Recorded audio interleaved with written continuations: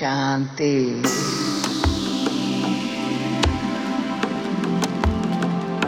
दिवाली की मुबारक हो। चारों तरफ दुनिया में, भारत में दिवाली का कितना बड़ा महत्व है। हमारे भारतवासी दिवाली खुशी से मनाते हैं।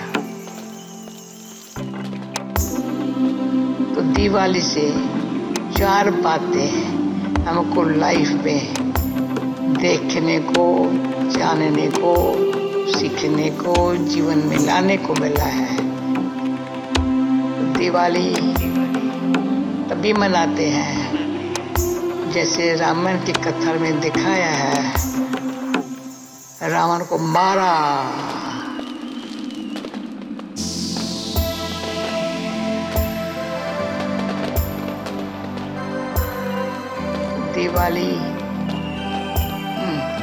दिवाली की मुबारक हो।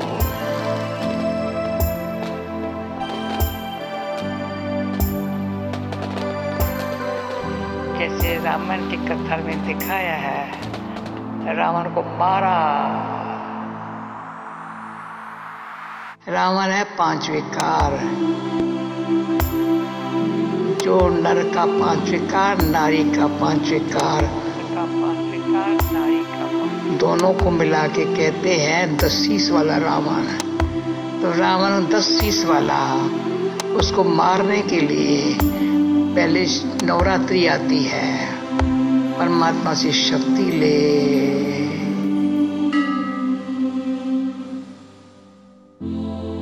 जैसे नया चौपड़ा रखते हैं, पुराने को फिनिश करते हैं। तो पुराना जो कुछ हमारे कर्मों के खाते में जो बुराइयां हैं, जो कमियां हैं, वो सारी फिनिश।